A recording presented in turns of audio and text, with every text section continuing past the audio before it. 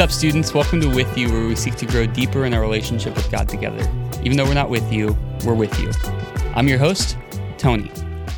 Sitting beside me right now is the great Kellen Drury. Yeah, that's right. Kellen is an MSM intern, and so most of you guys probably don't know him unless you came to Kinda Late Night. You saw him ref, and he crushed it there.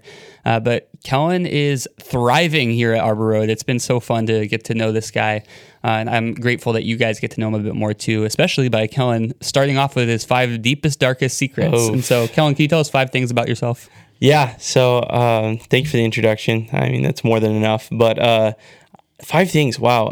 When I was 5, I broke my arm at Burger King.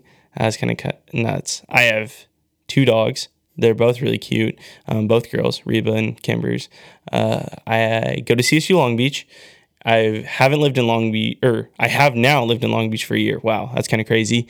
And my favorite food's pizza. I don't know. I feel like those are very basic. I'm a very average person. Wow, Kellen, thanks for sharing all that. You don't need to flex on us with that pizza answer, but we're really grateful that you're here, man. We've been looking at the parable of the sower in Mark chapter 4, and more specifically focusing in on the disciples' response to Jesus, how they were confused after they heard it. So as you've considered this passage and maybe even your own confusion in your faith, what has stood out to you this week? Yeah. Like you and Phoebe said in the earlier episode, this passage is confusing to a first read. And my first experience of it was 6th grade Sunday school class, right? We're digging into this parables, because the parables are easy to teach to little kids, right? So we're digging into the parables of sower, and we're reading it out of like the King James. So a bunch of these, thous, thans, right? On top of just the passage not making sense to a 11-year-old at the time. And so that was when I was presented it. I was like, oh, this was a confusing passage for me at one time. But I think it's interesting how it dives into why it might be confusing sometimes and why it might not be. So in verse 11 and 12, some translations say the secret of the kingdom, some say the mystery of the kingdom. So I think that's really interesting, because mystery, when it's used throughout the entire Bible, is meaning God revealing something to you rather than you searching something. So I think it's interesting how this passage kind of works in that way of, oh, I might have not got it in 6th grade, but it might have been revealed to me in a different way this week, last week, in 5 years. I think that's super interesting. But the passage itself is kind of humbling for the fact that the disciples, right? They are supposed to be these studs of studs, the Christ followers. They were within Christ's ministry while he was on earth.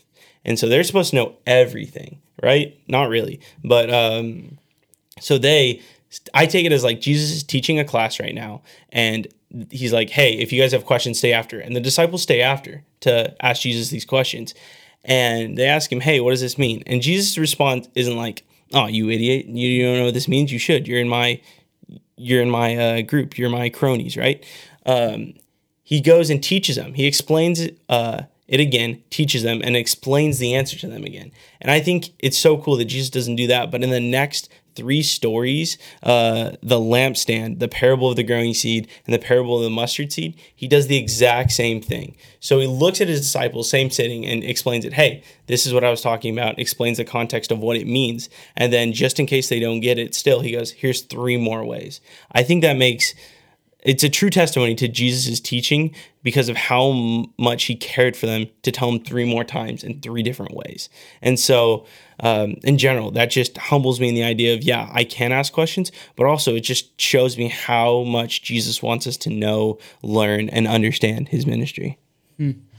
Kellen, thanks for sharing all that. I know specifically for me, I didn't really realize that in verses 21 and on that those 3 parables were specifically to the disciples, that Jesus was trying to reiterate to them over and over again.